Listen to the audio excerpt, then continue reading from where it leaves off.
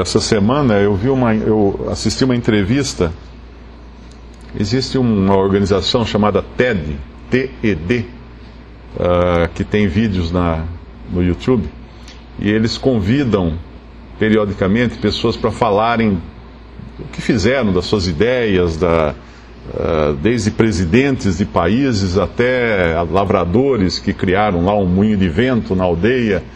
E são muito interessantes as palestras, são palestras de 18 minutos, sempre, todas elas. E essa semana eu assisti uma palestra de uma pesquisadora, a doutora Jill Taylor. O irmão dela sofre de esquizofrenia.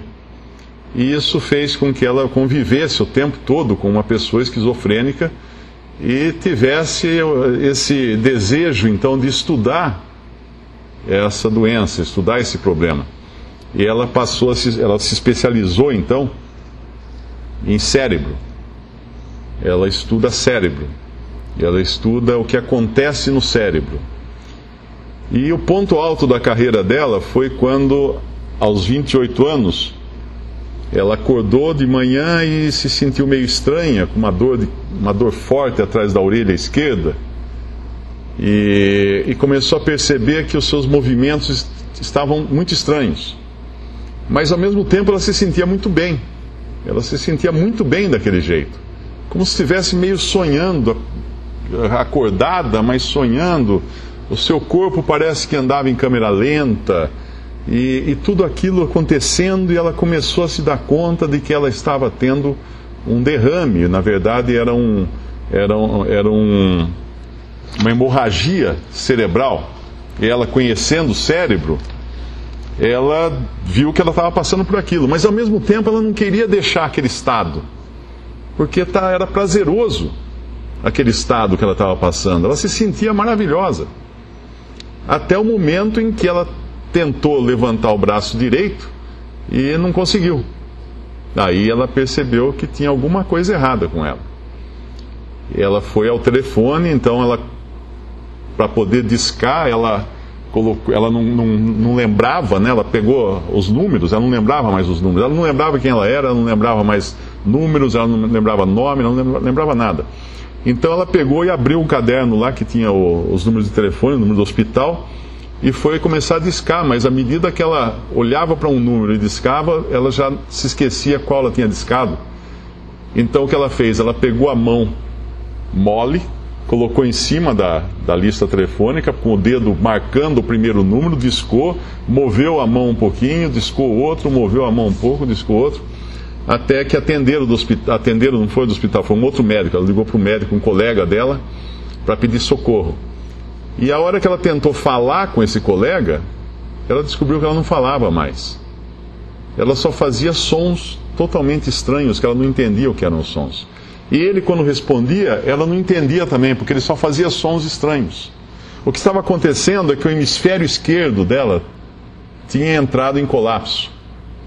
E daí ela começa a explicar, inclusive na palestra, ela pega um cérebro real, ela põe luvas, tal, pega um cérebro humano, tem aqueles dois hemisférios, um cordão assim pendurado, que seria os nervos que descem para a coluna, e aí ela abre, ela mostra, olha, nosso cérebro é assim, são dois hemisférios totalmente independentes, tanto é que a face dos lados que se encostam é lisinha, o cérebro por fora é todo enrugado, mas aquela face é lisa, elas só se encostam, mas a única comunicação é por baixo, por alguns fios, né, vamos chamar assim, alguns cabos que ligam os dois hemisférios, mas eles são praticamente independentes, eles se complementam no processamento dos pensamentos e tudo mais. E esse hemisfério esquerdo, ele é o nosso hemisfério lógico, é o hemisfério racional, o hemisfério da razão. A nossa área de processamento de linguagem fica aqui atrás da orelha. E quando você perde esse lado, você perde a linguagem. Além dos movimentos, né, a perda do hemisfério esquerdo, você paralisa o lado direito e vice-versa. O meu pai, quando teve derrame, ele perdeu o lado direito do cérebro. Tanto é que depois de um ano, você olhava uma radiografia do cérebro dele, só aparecia um lado, o outro estava totalmente escuro, porque acaba absorvendo o tecido, não sei o que acontece, mas não funcionava. O outro hemisfério assumiu algumas funções e ele tenta mais ou menos recompor. Mas o grande problema é que esse lado é o lado da razão, esse é o nosso lado racional. É o lado que a gente realmente, o ser moral nosso, mora desse lado aqui. O nosso eu, a nossa identidade, o que nós somos, o que nós achamos, está aqui, está tudo aqui. E esse cara do lado de cá, ele é totalmente maluco, ele é louco. Aqui são os nossos sonhos. Quando nós dormimos, esse lado dorme, esse lado fica acordado. A noite inteira ele fica acordado, por isso que a gente sonha. Porque aqui vem a imaginação, aqui vem a criatividade, esse é o lado que gosta de música, esse é o lado que gosta de artes. Ele é um hippie que mora do lado de cá. Totalmente irresponsável, tanto é que ele é amoral. Ele é amoral.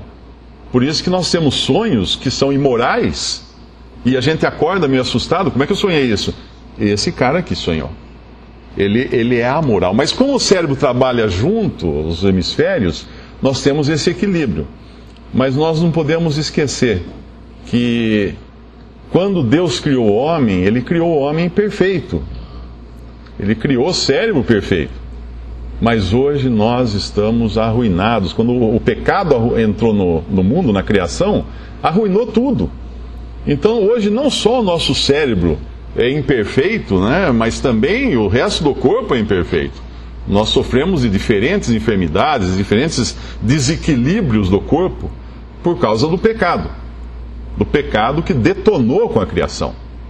Então, se esse aqui é o meu eu, esse aqui é o que dá apoio a esse aqui, eles trabalham até bem juntos, o que estava acontecendo com aquela doutora, com aquela médica, com aquela cientista, ela, na realidade, ela perdeu o seu lado racional. Por isso que ela estava gostando muito de ficar só do lado hippie. O grande problema dela, na realidade, ela escreveu um livro, depois lançou um livro, mas ela levou a experiência dela a um outro patamar e começou a achar que aquilo foi uma transcendência que ela teve. Que ela então começou a ser mais espiritualista, começou a achar que existe um outro plano, uma outra dimensão, mas na realidade, na minha opinião, ela está totalmente enganada, porque o que aconteceu com ela era físico. Metade do cérebro parou, então ela não subiu de patamar, ela estava funcionando com defeito, com problema. Seria a mesma coisa, ela até fala muito de nirvana, né, que ela atingiu nirvana naquela hora. Seria como eu usar meu computador, estou lá trabalhando no meu computador, escrevendo um texto, de repente as letras começam a pular, virar de cabeça para baixo, borrar tudo, dar aquelas interferências. O que eu digo nessa hora? Eu falo, quebrou, está com defeito, precisa levar para arrumar. Será que eu vou falar assim, meu computador atingiu nirvana? Olha só, ele ficou zen, olha só, ele evoluiu, subiu de patamar. Não, ele está com defeito. Então ela teve uma leitura equivocada do que aconteceu, porque era um problema físico que ela teve. Mas, será que acontece com qualquer um de nós isso? De a gente poder perder a nossa identidade? Será que é possível eu perder a identidade? Bom, é possível, aconteceu com ela, acontece com qualquer pessoa que tiver esse tilt aqui no hemisfério esquerdo e ficar funcionando só o direito. O contrário, normalmente não é tanto problema, porque você não perde a sua identidade. E o número de derrames no hemisfério esquerdo é 4 vezes maior do que no hemisfério direito. Por isso que é até mais fácil recuperar um derrame no hemisfério esquerdo, porque dá para ir treinando, né, o que sobra do cérebro ali para retomar suas atividades. Já esse lado aqui é mais complicado, porque na nossa educação toda ela é racional. Ela já atinge mais o hemisfério esquerdo. Mas vamos pensar então, será que acontece conosco isso? Será que poderia acontecer comigo, com você, de perder essa razão? De não estar funcionando, não estar pensando da maneira correta, como deveria pensar, não estar fazendo as escolhas certas. Acontece com cada um de nós. Você já acordou de manhã e meio flutuando, foi ao banheiro, você não sabia se era sonho ou realidade? é porque o seu hemisfério direito ainda, o seu hemisfério esquerdo ainda estava meio sonolento. E por isso que as pessoas, acontece muito isso comigo, a hora mais criativa é o lusco-fusco entre o dormir e o acordar. É a hora mais criativa das pessoas. Porque você está com bastante consciência do seu hemisfério direito e pouca do seu lado racional. Agora, você já teve sonhos que se espantou com o sonho que teve? Ou talvez você já foi até a geladeira, abriu a geladeira, comeu alguma coisa, voltou para a cama e seu marido, sua esposa falou: o que você foi fazer na cozinha? E você falou: não fui na cozinha. Você foi na geladeira, pegou não sei o quê, tomou leite, voltou para a cama? Não foi. Ou será que você já falou à noite, dormindo? Talvez você não se lembre, mas quem está do lado lembra que você falou à noite. Quanta gente... Eu morava numa república em São Paulo e tinha um rapaz que morava comigo, um colega, ele não sabia uma palavra em inglês. E uma noite eu acordei com ele falando e discutindo em inglês, perfeitamente, fluentemente, ele falando inglês. De onde veio aquele inglês? Dos filmes que ele provavelmente assistia, e aquilo se vai armazenando na memória, mas ele era uma memória que não era conscientemente acessada. Inconscientemente ele acessava essa memória e dormindo.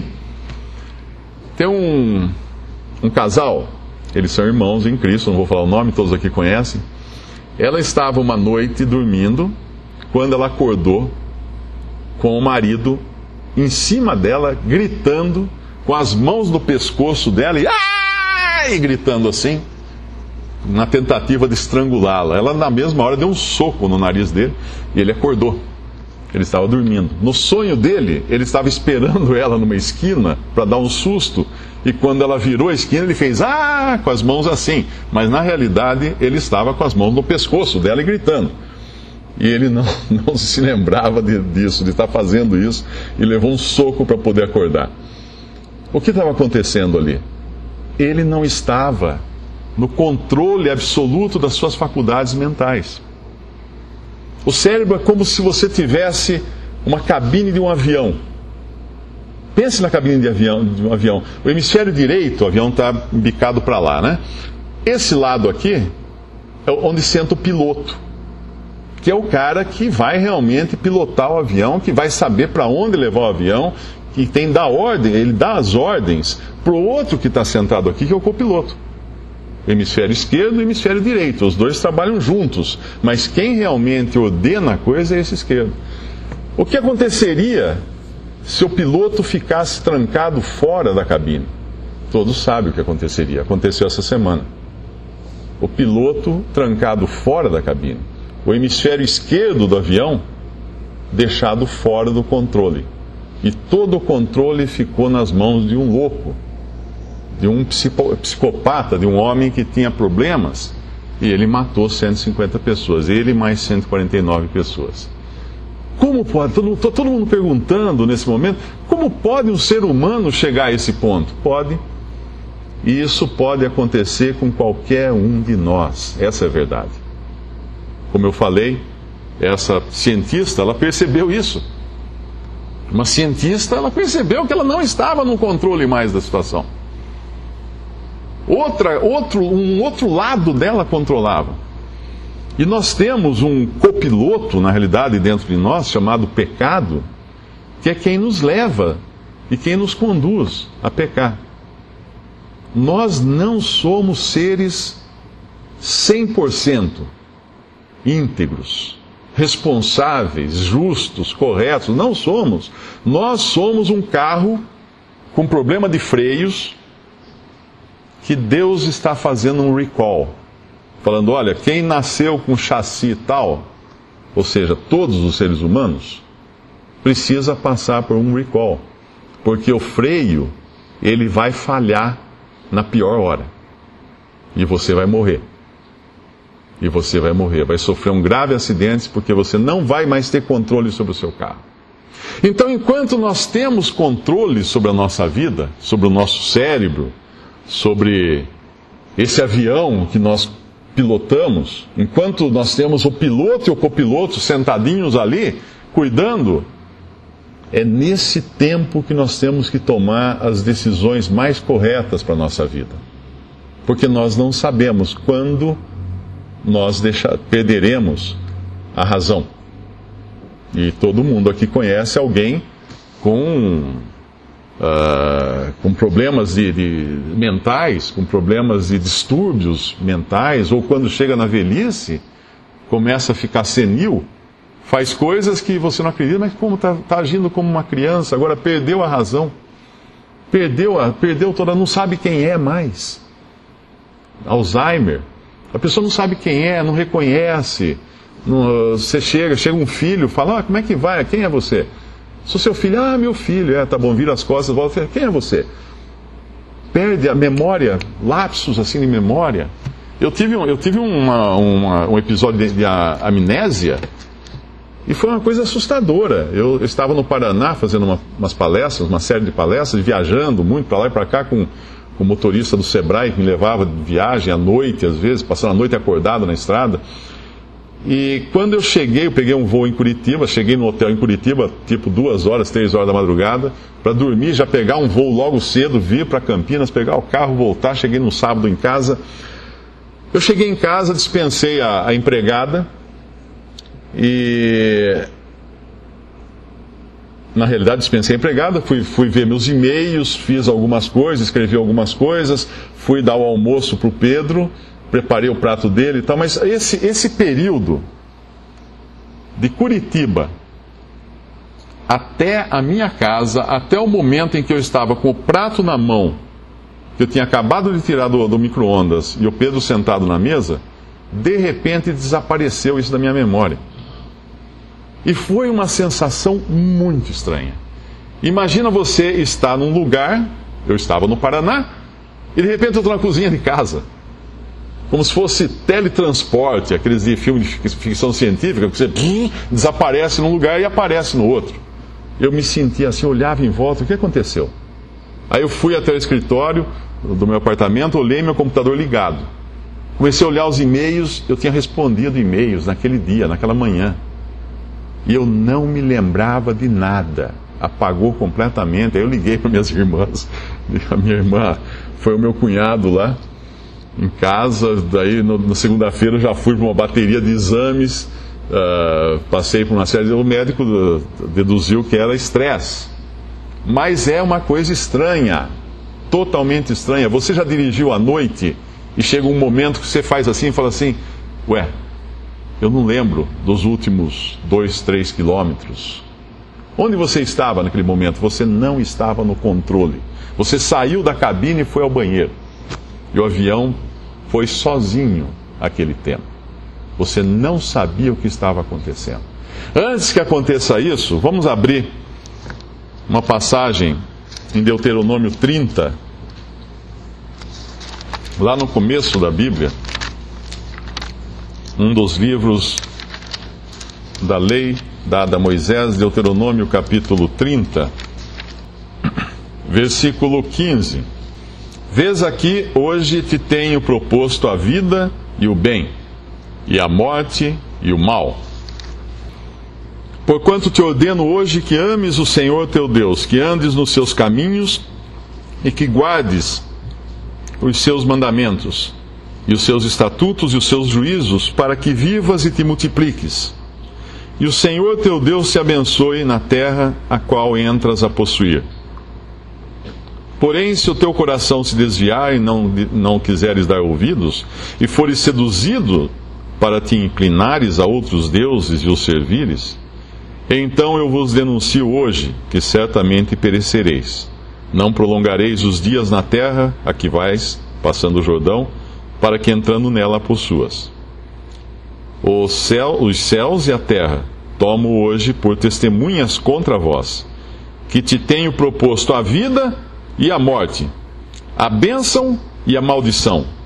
Escolhe, pois, a vida, para que vivas, tu e a tua semente, amando ao Senhor teu Deus, dando ouvidos à sua voz e te achegando a Ele, pois Ele é a tua vida. Escolhe hoje. Isso aqui foi dado no contexto da lei. Deus deu a lei ao povo de Israel, e a lei tinha um propósito: prometia bênçãos terrenas, bênçãos de vida, vida aqui na terra, viver bastante, com abundância e tudo mais, com saúde, desde que guardasse e fossem fiéis a Deus.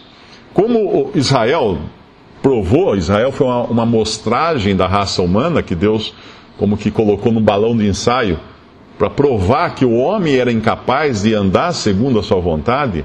Deus então veio com a graça. Veio com a graça. E a graça estendeu o horizonte do que Deus oferece, mas o princípio continua o mesmo. Escolhe hoje, vê aqui, hoje tenho te proposto a vida e o bem, e a morte e o mal. Os céus e a terra tomo hoje por testemunhas contra vós, que tenho te proposto a vida e a morte, a bênção e a maldição. Escolhe, pois, a vida, para que vivas. É uma escolha. É uma escolha. Deus coloca na frente de todo ser humano, você tem que escolher. Mas esse escolher, até quando eu posso escolher? Posso deixar para amanhã? Depende. Se você tem certeza que amanhã o seu piloto não vai sair da cabine, mas você não tem certeza. Você não sabe quando você, ou eu, ou qualquer pessoa vai perder a razão. Vai estar incapacitado de tomar uma decisão. Decide, né? Como cantamos no nosso hino, faz decisão, decide já, quase induzido, decide já. Decidir o quê? Aí nós vamos para Romanos 10, quando Paulo usa as mesmas palavras, quase as mesmas palavras, de Deuteronômio 30, só que agora no contexto do Evangelho da Graça de Deus. No capítulo 10 da carta de Paulo aos Romanos, ele vai falar esse mesmo convite, mas agora dentro do contexto do Evangelho.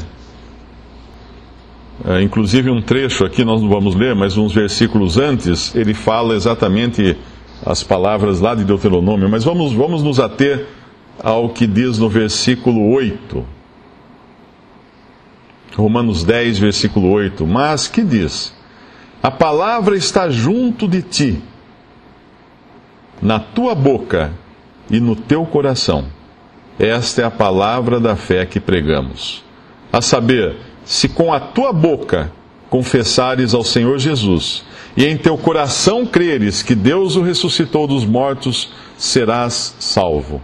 Visto que com o coração se crê para a justiça, e com a boca se faz confissão para a salvação. Porque a Escritura diz, todo aquele que nele crer, não será confundido.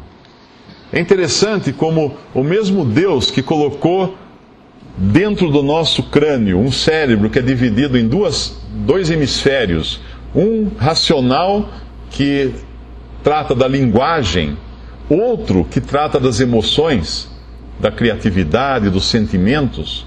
Ele também usa de uma linguagem dupla aqui, de duplas palavras, para falar da fé, e de crer e aceitar.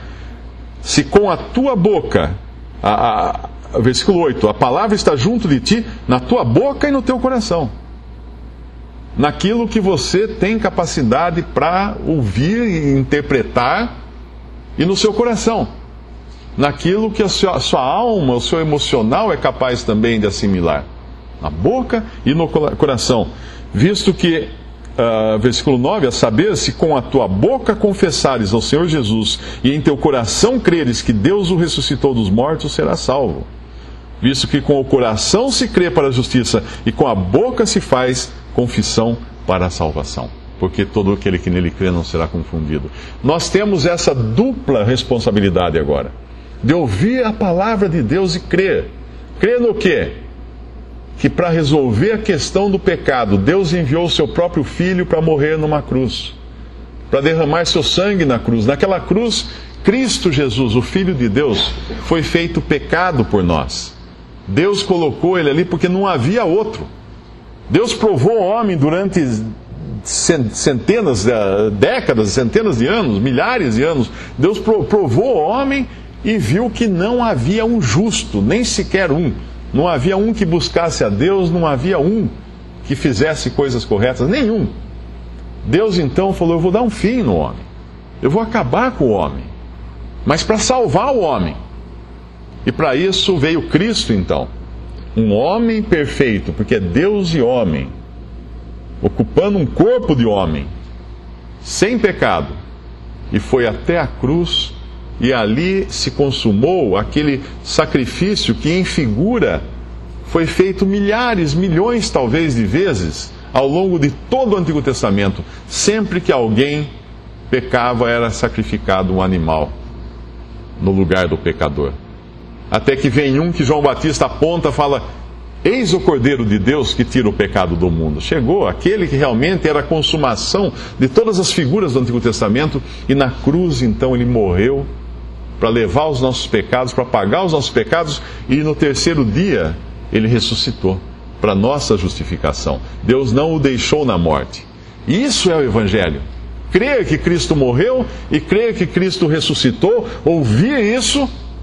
Com os nossos ouvidos, nós ouvimos essa palavra e com o coração nós cremos nisso. Mas eu não vi a cruz. Eu não estava lá. Tudo isso é muito bonito falar, mas como é que eu vou acreditar nessas coisas se eu não vejo? Nós acreditamos numa porção de coisa que nós não vemos. Nós acreditamos em muitas coisas, porque Deus, quando criou o universo, Ele criou o universo dividido em duas coisas. Vamos abrir uma passagem em Salmo 89. No Salmo 89, versículo 48. Que homem há que viva e não veja a morte? Ou que livre a sua alma do poder do mundo invisível? Então existe um mundo invisível? Existe um mundo invisível. Existe um mundo invisível que tem influência no mundo visível.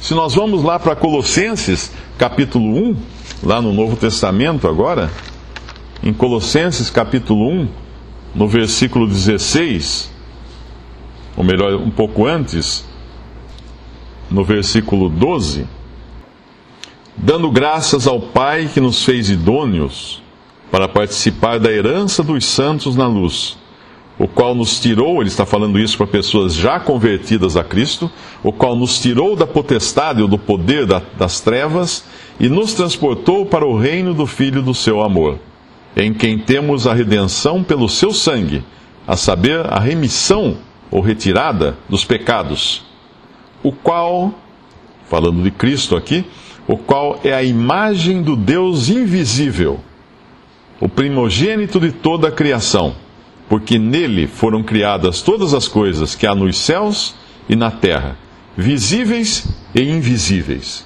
sejam tronos, sejam dominações, sejam principados, sejam potestades, tudo foi criado por ele e para ele. Uma pessoa que só pensa no mundo visível, ela é o inverso daquela cientista. É uma pessoa que parou de funcionar o seu hemisfério direito.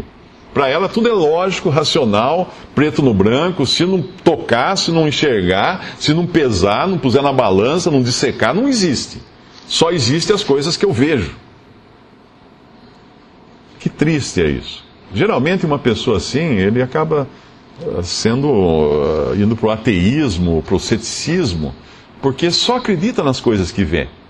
Mas Deus criou coisas visíveis e invisíveis, e Deus é invisível.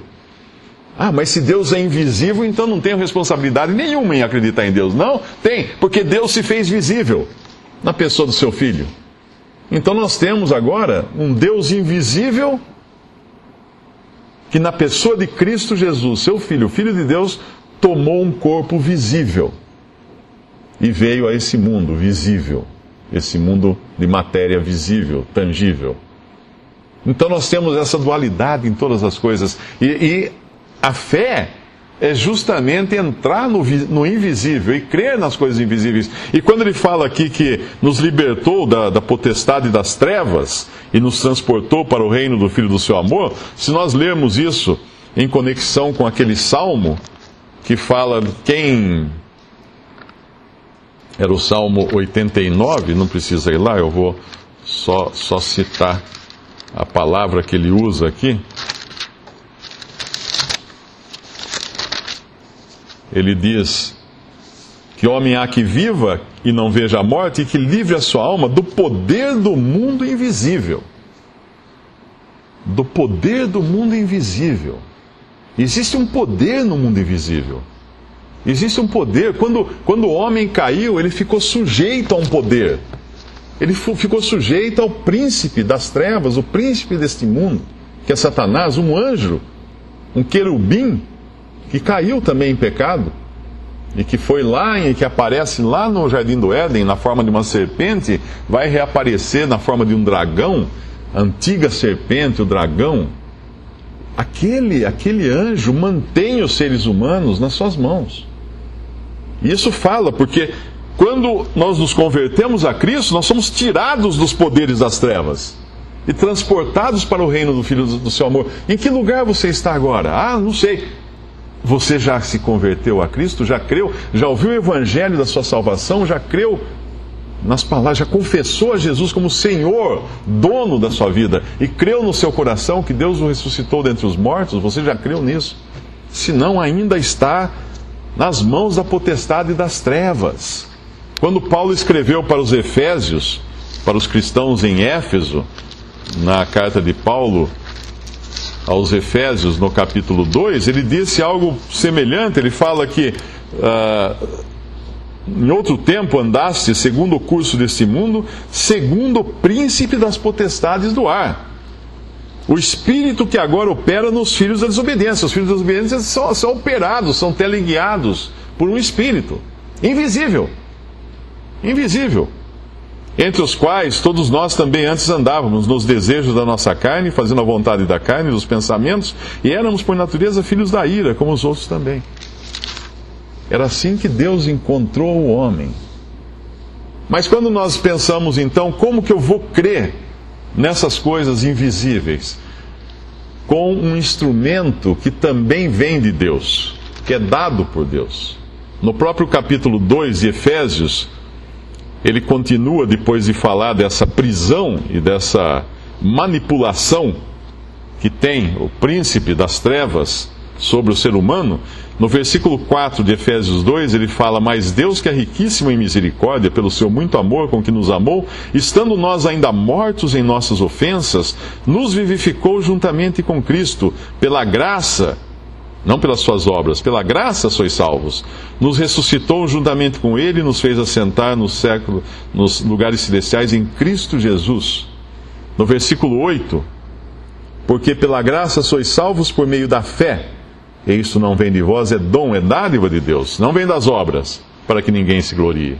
Pela fé. Pela fé. O que é fé? Em Hebreus 1 fala que fé é a convicção, é a certeza de coisas que nós não vemos. Convicção de coisas que nós esperamos. Isso é fé. Nós não vemos. Não dá para pesar então. Então não adianta, nós não vamos crer com o nosso lado lógico, racional. Mas não vamos ser levados para coisa emocional, como a cientista fala que ela acabou vendo o Nirvana, alguma coisa assim. Também não é por emoção a coisa. Mas é o homem íntegro, nas suas faculdades mentais, tomando uma decisão, fazendo uma escolha. Escolhe hoje a vida, Deus fala para o ser humano. Hoje eu coloco diante de ti a vida e a morte. Escolhe a vida. Eu só posso fazer uma escolha estando ciente do que me espera se eu não escolher. Das consequências disso. E eu tenho que escolher logo. Por quê? Porque eu não sei amanhã. A gente costuma falar da morte, né? Às vezes a gente fala assim, não, você não sabe, você pode morrer amanhã e tal. Mas é interessante como ninguém acha que vai morrer, né? É interessante o ser humano. Alguém acha que vai morrer realmente? As pessoas normalmente não acham que vão morrer. Se você falar que a pessoa vai perder dinheiro, ela fala que, não, eu já perdi dinheiro, ela sabe o que é. Mas como ninguém morreu antes, nenhum de nós morreu antes. Nós não sabemos o que é morrer. Então nós não acreditamos que vamos morrer. Agora, nós já ficamos doentes. Nós já perdemos a consciência. Nós já tivemos, como eu tive, um período de amnésia. Nós já passamos 1, 2, 3, 5 quilômetros dirigindo e não lembramos que dirigimos aquele trecho. Nós já acordamos à noite, fomos até a geladeira e voltamos e não sabíamos disso. Ou já falamos inglês durante o sonho sem saber essa língua. Então nós sabemos que nós podemos sim perder o controle das nossas faculdades mentais, porque nós já experimentamos isso. Nós já experimentamos isso. Então é urgente que se tome uma decisão, que você decida hoje, agora. Decide pela vida. Deus coloca a vida ou a morte. A morte já é o caminho natural do homem, a condenação eterna por causa do pecado. Deus então propõe a vida para o homem. Em Romanos capítulo 8, podemos ler mais um versículo.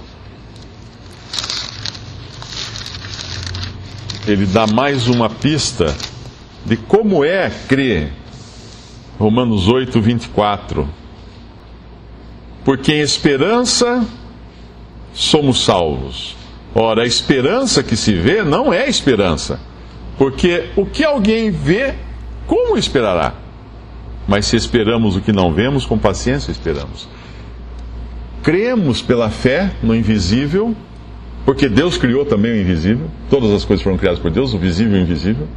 Cremos pela fé no invisível. Esperamos com paciência, com a esperança, mediante a esperança. Tomamos uma decisão consciente por Cristo. E essa decisão é que faz total diferença. Essa decisão tira o avião do mergulho e da morte certa. Essa decisão só pode ser tomada com o piloto e o copiloto nos comandos. E é esse o momento que você tem agora para tomar essa decisão. No perfeito comando das suas faculdades mentais. Agora, se eu não tomo a decisão, o que acontece comigo? 2 Tessalonicenses, capítulo 2. Quando Cristo vier, Ele voltará, Ele tirará da terra os salvos, a igreja, que são os salvos por Cristo, na presente dispensação, no presente período, na presente forma em que Deus está tratando com o homem. Ele tirará então todas essas pessoas. Os mortos em Cristo ressuscitarão e os vivos serão transformados para subirem, para serem arrebatados com Cristo. A terra permanecerá aqui porque haverá pessoas que ainda não ouviram, não escutaram o Evangelho. É uma loucura pensar que todos no mundo já foram evangelizados. Não. A qualquer momento Cristo pode voltar, levar embora a sua igreja, que é o conjunto dos salvos por Ele, e vão permanecer na terra muitos povos que nunca escutaram o Evangelho, ou nunca tiveram uma oportunidade de escutar de maneira clara o Evangelho. Basta ver os países muçulmanos, onde é até proibido se pregar o Evangelho. Ou alguns países budistas também, onde é proibido pregar o Evangelho. Então muitas pessoas vão ficar aqui. E alguns se converterão, porque eles nunca escutaram o Evangelho. Nunca ouviram antes. Nunca tiveram essa oportunidade de crer antes que Cristo viesse buscar a sua igreja. Depois ele voltará. Primeiro ele vem até os céus para levar a sua igreja. Depois ele voltará até a terra para reinar sobre a terra. Mas nesse pequeno período, muitas pessoas se converterão porque nunca escutaram o Evangelho. Mas e os que escutaram e não foram na primeira leva? Eles vão então ter uma nova chance. Tem até um livro aí muito famoso, filmes, chama-se Deixados para Trás, que levanta essa hipótese dos que ouviram o Evangelho e não creram, eles podem ir na segunda turma, né? Eles pegam o segundo vagão. Totalmente errado, não existe isso. Por causa desta passagem aqui, que nós vamos ler, em 2 Tessalonicenses, capítulo 2, Paulo fala no versículo 7, porque já o mistério da injustiça opera, isso no mundo atual. Somente há um que agora resiste até que do meio seja tirado. Esse um é o Espírito Santo, que hoje está na terra e trabalha no sentido de se opor à total manifestação do mal nesse planeta. Mas o que acontece quando for tirado o Espírito Santo da terra? Então será revelado o iníquo, esse é o anticristo, a quem o Senhor desfará pelo assopro da sua boca e aniquilará pelo esplendor da sua vinda, o Senhor quando vier para reinar. A esse cuja vinda é segundo a eficácia de Satanás, com todo o poder e sinais e prodígios de mentira, e com todo o engano da injustiça para os que perecem, porque não receberam o amor da verdade para se salvarem. Esses foram os que ouviram o evangelho da graça de Deus e não receberam o amor da verdade para se salvarem. O que acontecerá com eles?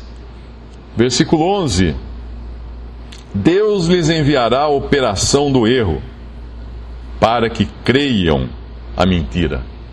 Uma outra versão diz que Deus enviará um poder que a pessoa é incapaz de resistir. Um poder que vai convencer essas pessoas. Elas serão incapazes de resistir a essa operação do erro. E elas crerão na mentira. Todos os que não creram na verdade, para que sejam julgados todos os que não creram a verdade, no versículo 12, antes tiveram prazer na iniquidade. Então o momento de se escolher a vida é agora. Porque quando uma pessoa escuta o Evangelho, acontecem duas coisas. O Evangelho é cheiro de vida para a vida e é cheiro de morte para a morte. A pessoa que escuta o Evangelho fica responsável por crer. Ao mesmo tempo que ela recebe um prêmio, por assim dizer, ela recebe uma responsabilidade enorme. É como você chegar para uma criança e falar assim: olha, não mexe ali, se você mexer você vai ficar de castigo. Ela mexe, mas tem o castigo já avisado. Se ela não soubesse, mexesse lá por ignorância, tudo bem, vamos deixar passar. Mas não, foi avisado. Então Deus avisa na sua palavra hoje: crê no Senhor Jesus e será salvo. Escolhe hoje a vida. Se com a tua boca confessares a Jesus como Senhor, no teu coração creres que Deus o ressuscitou dentre os mortos, será salvo. Depois é a morte. Depois a operação do engano. Aquele avião que caiu,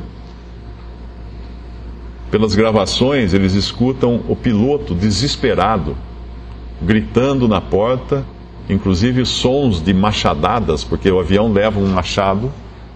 Dentro do avião existe um machado para, em caso de incêndio e de precisar abrir uma carcaça de alumínio na fuselagem, escapar aos passageiros, um machado é capaz de cortar aquele alumínio da fuselagem. Mas as portas que colocaram nesses aviões depois do 11 de setembro, elas são à prova de bala.